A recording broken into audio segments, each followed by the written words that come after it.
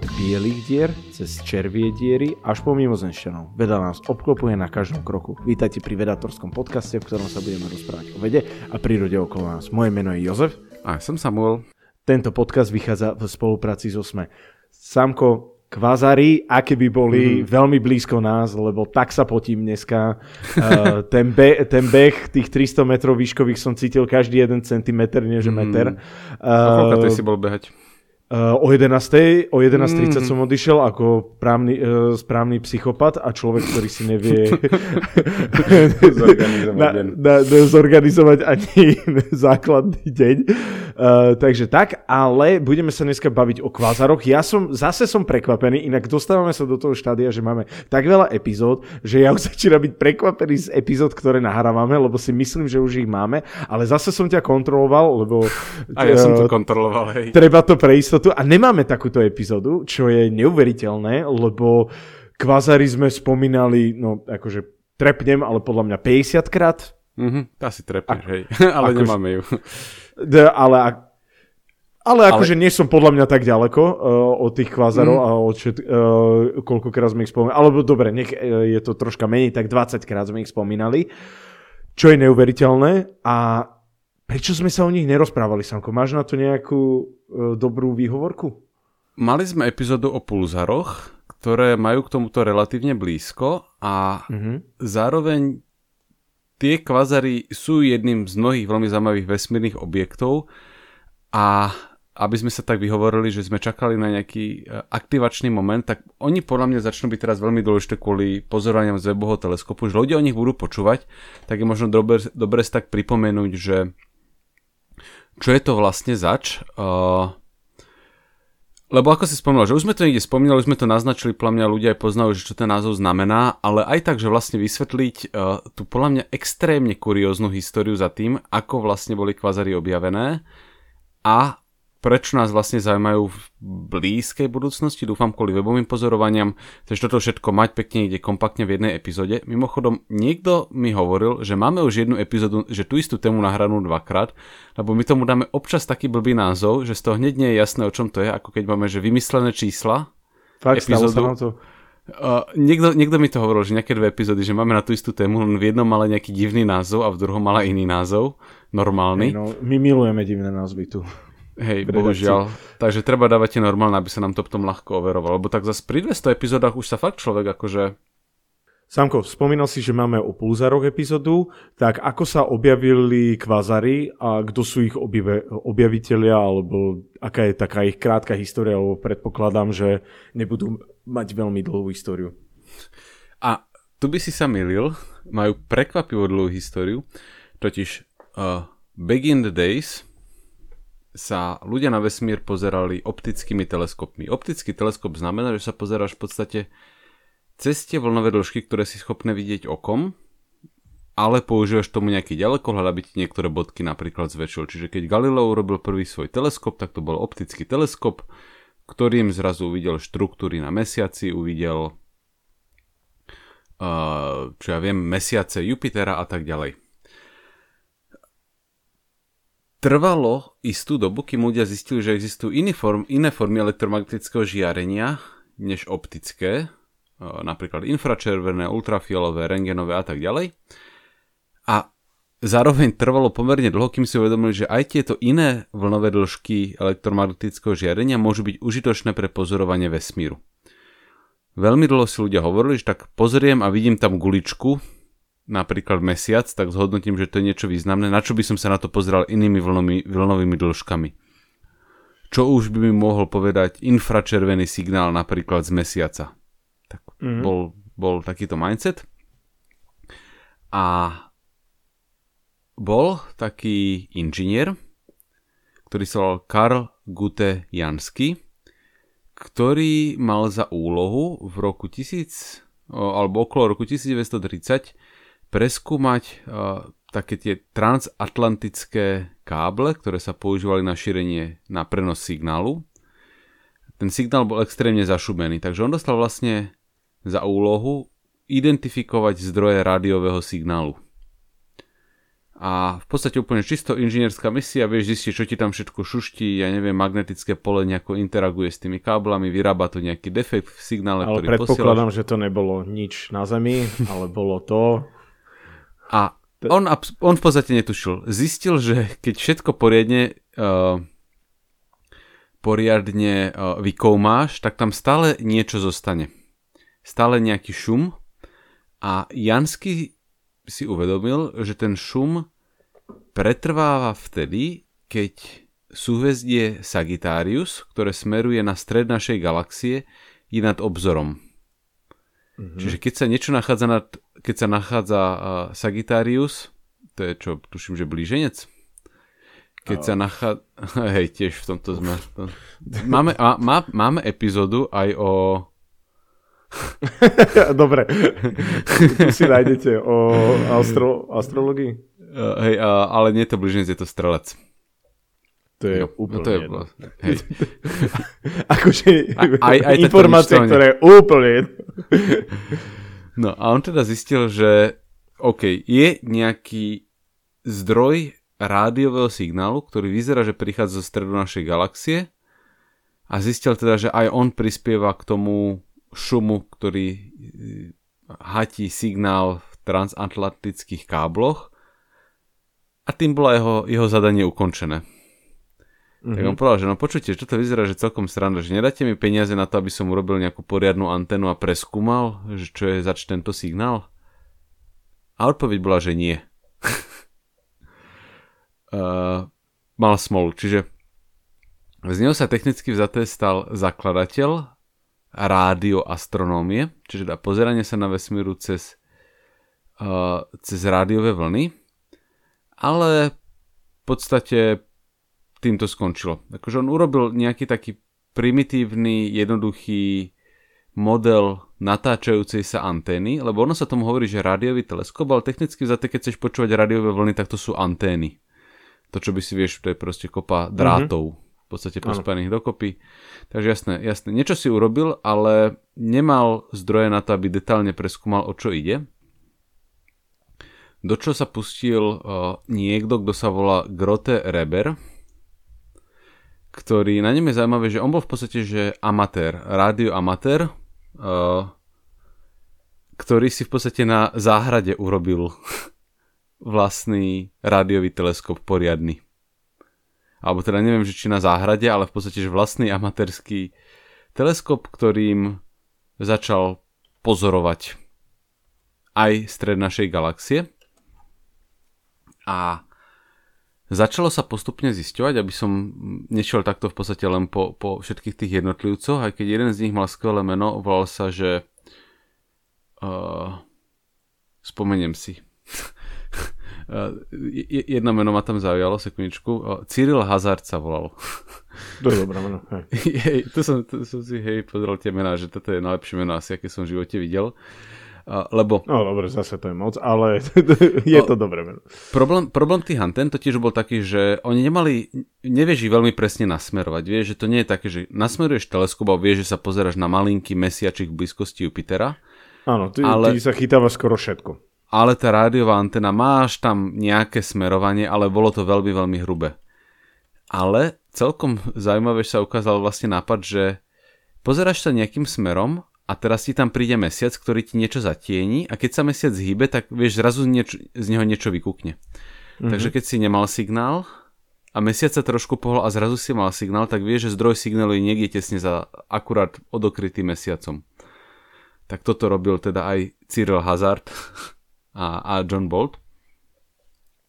No a ľudia prišli na to, že niektoré galaxie sú zdrojom silného rádiového signálu a čo viac, tento signál vie periodicky kolísať a meniť sa.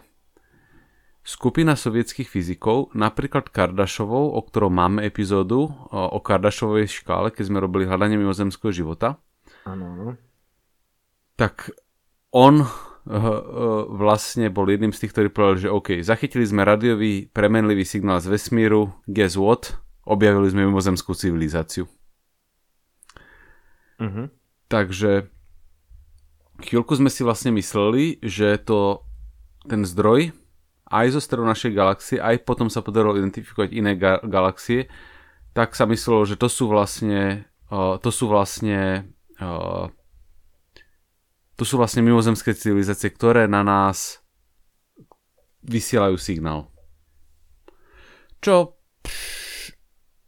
nie je zlý nápad, ale ukázalo sa, že to nie je správne vysvetlenie. Ale teda v roku 1965 sa Kardashev a ďalší sovietskí fyzici pozreli na kvazar, ktorý dnes nesie označenie CTA-102, ten je taký slávny, a mysleli si, že to na nás pípajú mimozemšťania nejaké signály. Až potom sa podarilo zistiť, že toto teda nie sú mimozemšťania. Ale nebolo vlastne jasné, že prečo niektoré galaxie na nás takto pípajú rádiové signály. A potom bola druhá vlna výskumu, ktorá súvisela s tým, že pozreli sa ľudia na nejaké hviezdy, ktoré absolútne nedávali zmysel.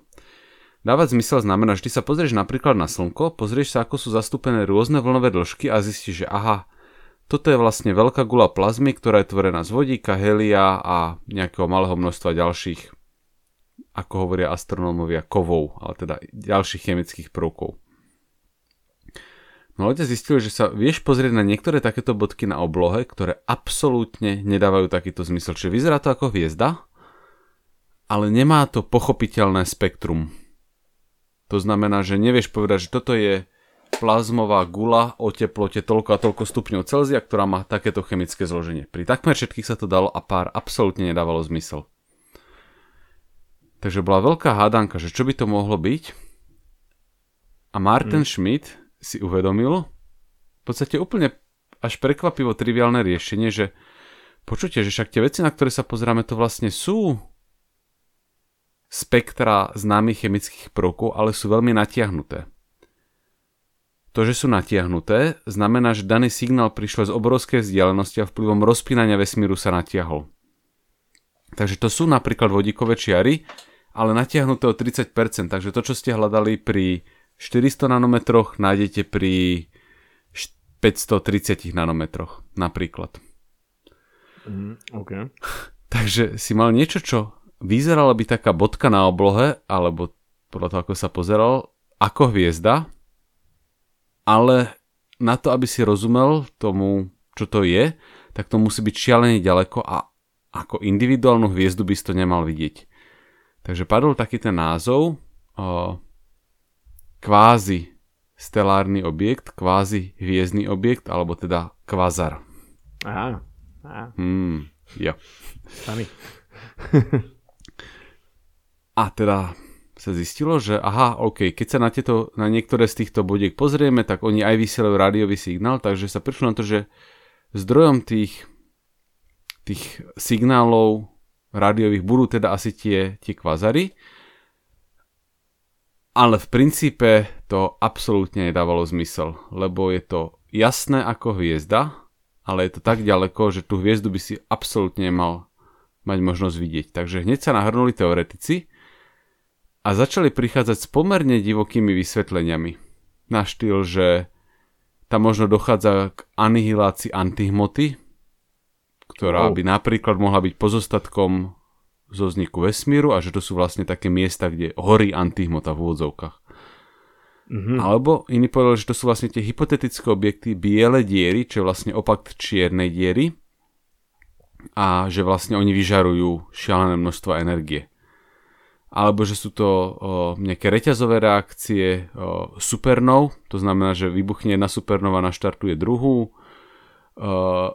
Spomínali sa teda, že tie biele diery v súvislosti s červými dierami, že na jednom konci máš čiernu, na druhom máš bielu dieru. Takže úplne, že pračudesné veci sa začali vymýšľať. Až sa prišlo s takým nápadom, že na počutie, že nie sú to vlastne veľké čierne diery.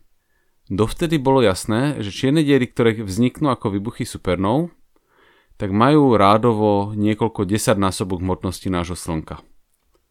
A niekto prišiel s tým, že počujte, že dávalo by to trošku zmysel, keby to boli objekty, ktoré sú 100 miliónov násobky hmotnosti nášho Slnka zrútené do čiernej diery. Čiže supermasívne čierne diery.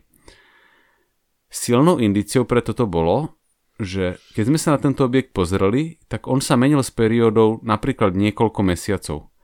A to znamená, že to nemôže byť nič veľmi veľké, tá veľkosť môže byť najviac jeden svetelný mesiac. Vieš, aby ten signál, že ideme pohasnúť, stihol vôbec prejsť z jednej strany na druhú.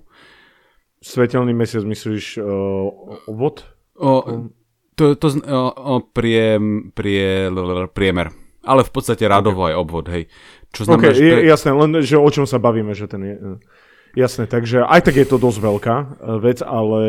Vieš čo, menšia ako slnečná sústava. Áno, áno. Slnečná sústava má v podstate, že približne svetelný rok. A toto by mal byť, že zlomok slnečnej sústavy, ale zároveň je to jasnejšie ako 100 až 1000 násobok celej našej galaxie. Takže tak to muselo byť naozaj niečo veľmi divné.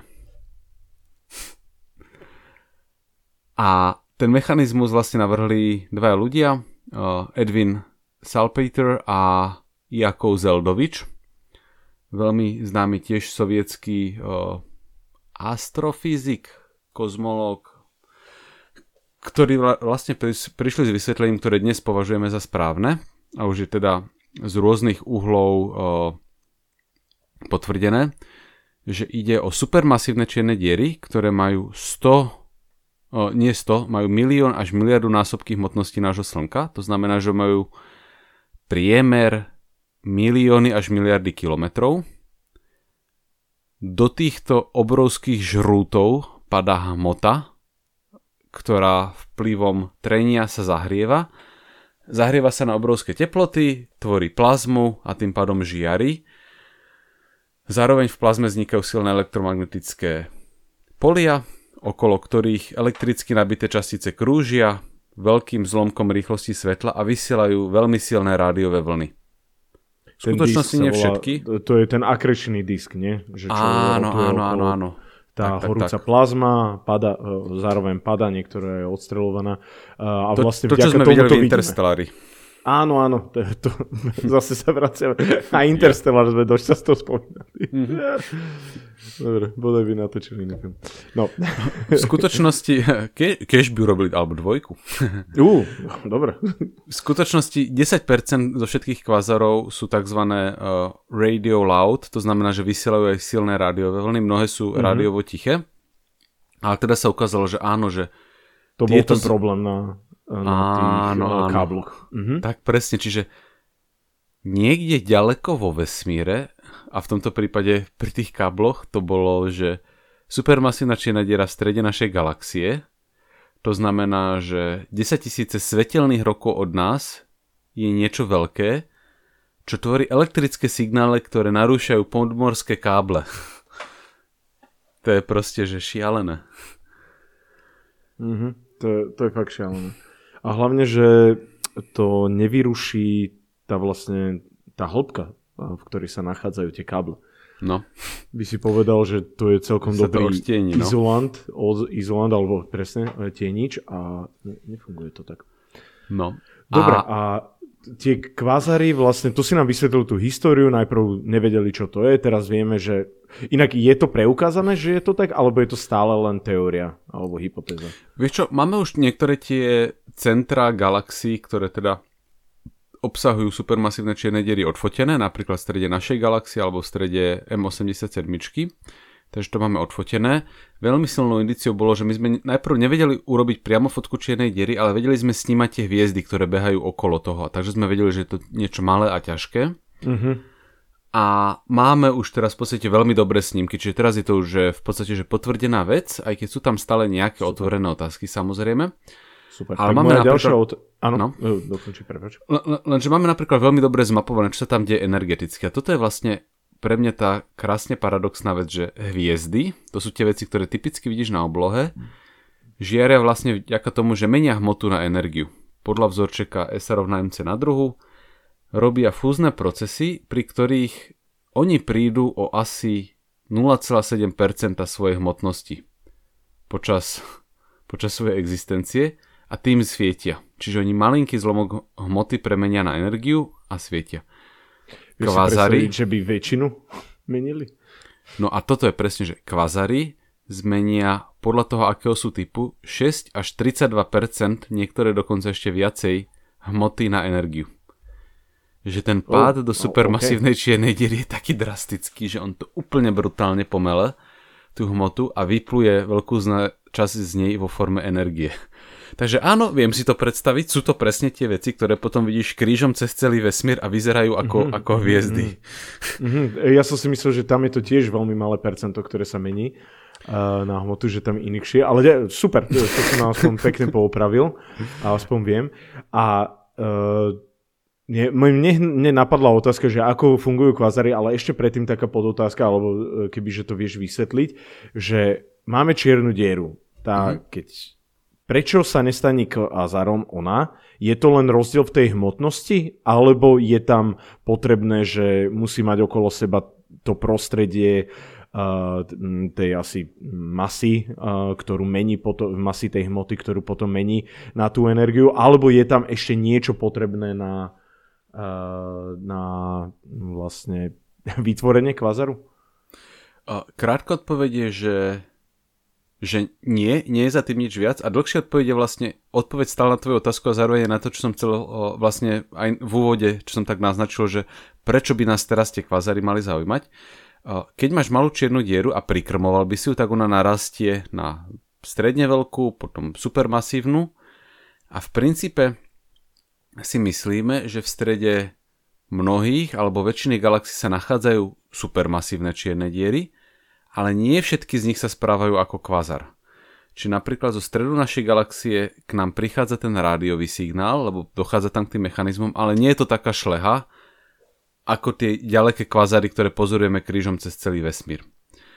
A to z takého dôvodu, že na to, aby sa ti to správalo takto kvazarovito, tak potrebuješ tam mať veľa hmoty, plynu, prachu, ktorý do toho padá a ktorý to prikrmuje. Potrebuješ tam lopatovať to uhlie. Čiže tú supermasívnu čiernu dieru si môžeme predstaviť ako motor, ale do toho motora musí niekto prihadzovať palivo. A my sme dnes našli, dajme tomu, rádovo 1 000 000 kvazarov. To znamená, že to nie je úplne vzácna vec, ale najbližší k nám je približne 600 miliónov svetelných rokov. Takže ani to nie je niečo úplne časté. A zároveň sa ukázalo, že ich najpočetnejšia populácia sa nachádza vo vzdialenosti asi 10 miliard svetelných rokov. Teda, že to svetlo z nich k nám letelo 10 miliard svetelných rokov, či keď bol vesmír veľmi mladý. Čo vlastne dáva zmysel, lebo vtedy bol vesmír plný materiálu, toho uhlia, ktoré treba prisypávať do supermasívnych čiernych dier, a tým pádom vtedy tie kvazary boli veľmi bežné a postupne oni tú hmotu vyžrali. Takže keď sa pozrieš na blízku galaxiu, tak ona už nemá tú hmotu, ktorá by mohla tú supermasívnu čiernu dieru prikrmovať tak, aby vytvorila kvazar. Takže nám najviac pomôžu snímky nejakých veľmi vzdialených supermasívnych čiernych dier. Tak, presne. Kvazar. A na to je teraz naštelovaný web. Ide hľadať veľmi, veľmi staré kvazary, lebo ich je poprvé dobre vidieť a poprvé sú veľmi citlivé nielen na to, musíš tam mať poprvé supermasívnu čiernu dieru. Keď vidíš supermasívnu čiernu dieru v nejakej dobe vesmíru, tak to znamená, že musela stihnúť vzniknúť. Vieš, že tie procesy, to nie je len tak, že to ti nevyrastie za noc supermasívna čierna diera. To trvá, takže ti to niečo poodhalí o tom, čo sa dialo predtým, než ten kvazar začal žiariť. A zároveň ti to hovorí niečo o tom, čo sa nachádza v okolí toho kvazaru, že je tam veľa plynu a prachu. Lebo to je to uhlie do tohto kotla. Takže kvazary sú v skutočnosti jedný z najzaujímavejších objektov, ktoré Webov teleskop ide teraz pozorovať. Aj objemov. Áno. to sedí.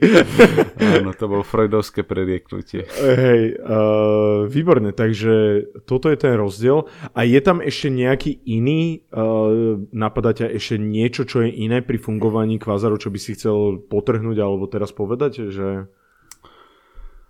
Toto je asi jediné, čo mi napadá, ale je to niečo, kde robíme podľa mňa trošku službu verejnosti v tom, že typicky nás zaujímajú len tie veľmi pekné obrázky z Hubbla, ale v skutočnosti, že toto sú tie fyzikálne zaujímavé, že ono to v princípe na tom obrázku môže vyzerať ako bodka, ako malá hviezdička, ale teraz keď vieš tú teóriu za tým, že to sú vlastne úplne že monštrozity vesmírne, ktoré žiaria krížom cez celý vesmír, prežarujú celé galaxie a menia hmotu takmer na čistú energiu.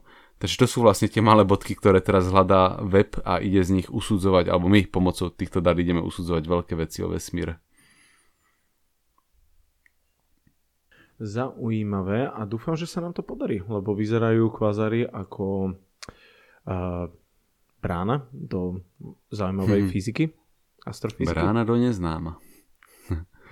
Hej, možno aj to. Možno aj to. Nešiel by som tak ďaleko. A aká bude budúcnosť ich pozorovaní? Ty si spomenul, že Webov teleskop sa bude na nich zameriavať, alebo aspoň sa skúsi zamerať. Bude ešte vieš o nejakých iných misiách alebo iných výskumoch, ktoré sa zaoberajú kvazarmi? Toto je pravdepodobne jediný, o ktorom viem. Ja to teda neznamená, že je jediný, ale už v podstate teraz prichádzajú nejaké predbežné dáta. Ono je to samozrejme vždy veľmi ťažké všetko správne odpozorovať a odsledovať, lebo napríklad keď máš pekne jasný objekt, napríklad, že vieš, že toto je hviezda alebo toto je supernova, niečo so známym spektrom, tak vieš ľahko odlíšiť, že čo z toho je nejaký prach, na ktorý sa pozeráš a podobne, ale pri tých kvazaroch, ktoré majú takéto divokejšie spektrum, že tam máš zastúpené prakticky všetky vlnové dĺžky od krátkych po rádiové, od ultrafialových cez rádiové, tak on sa veľmi ťažko identifikuje potom, že či je to kvazar, ktorý je blízko alebo ktorý je ďaleko. Čiže máme tam niekoľko zaujímavých kandidátov a teraz sa selektuje, že čo je vlastne za týmto, čo je vlastne z toho naozaj zaujímavé a čo je len tak trošku zaujímavé. S tým, že vlastne teraz by sme mohli povedať, že ten web vždy na rok dopredu sa vyberú misie a on už pomerne dlho operuje, takže sa vlastne teraz vyberajú projekty na ďalší rok. Takže už sa vlastne ľudia pozerali, že aké prvé úspechy priniesol web a teraz to zahrnuli do projektov pre druhý rok jeho činnosti.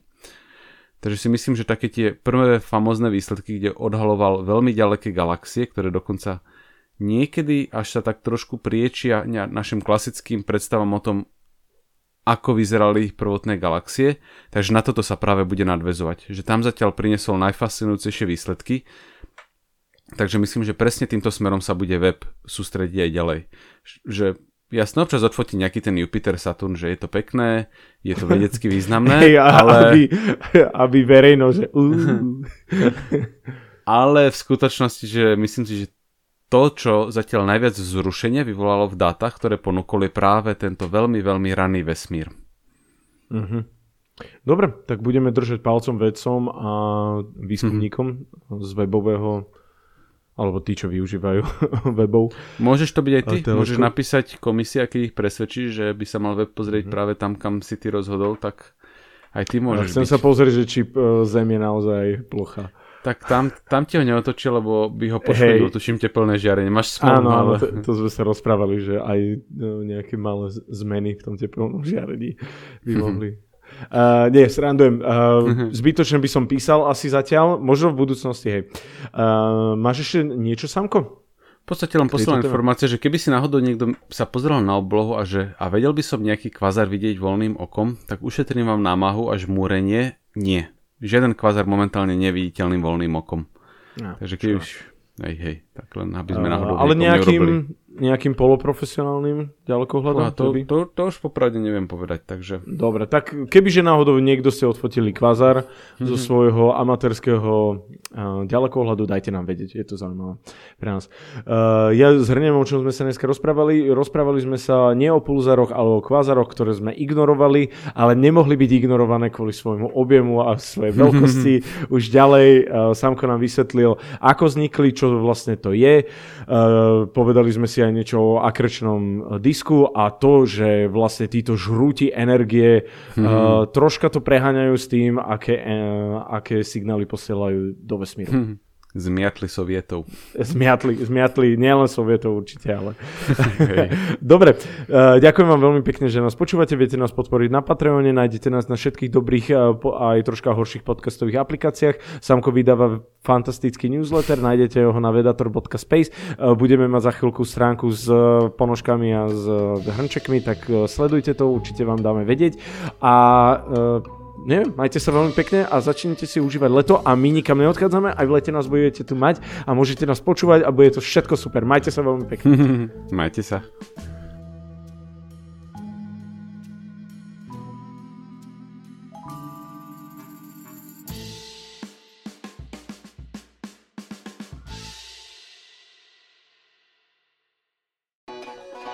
Chcete vedieť, kde barania masť pochuťka? Čo vám treba na zdolanie 7000-ovky a ako spraviť zo stráženia mačky vytúženú dovolenku? Odpovede aj na tieto otázky nájdete v novej sérii cestovateľského Všesvet podcastu. Nájdete ho každý útorok vo všetkých podcastových aplikáciách, na YouTube či na stránke ZME.sk s Tínou Paholik-Hamárovou a Lukášom Onderčaninom.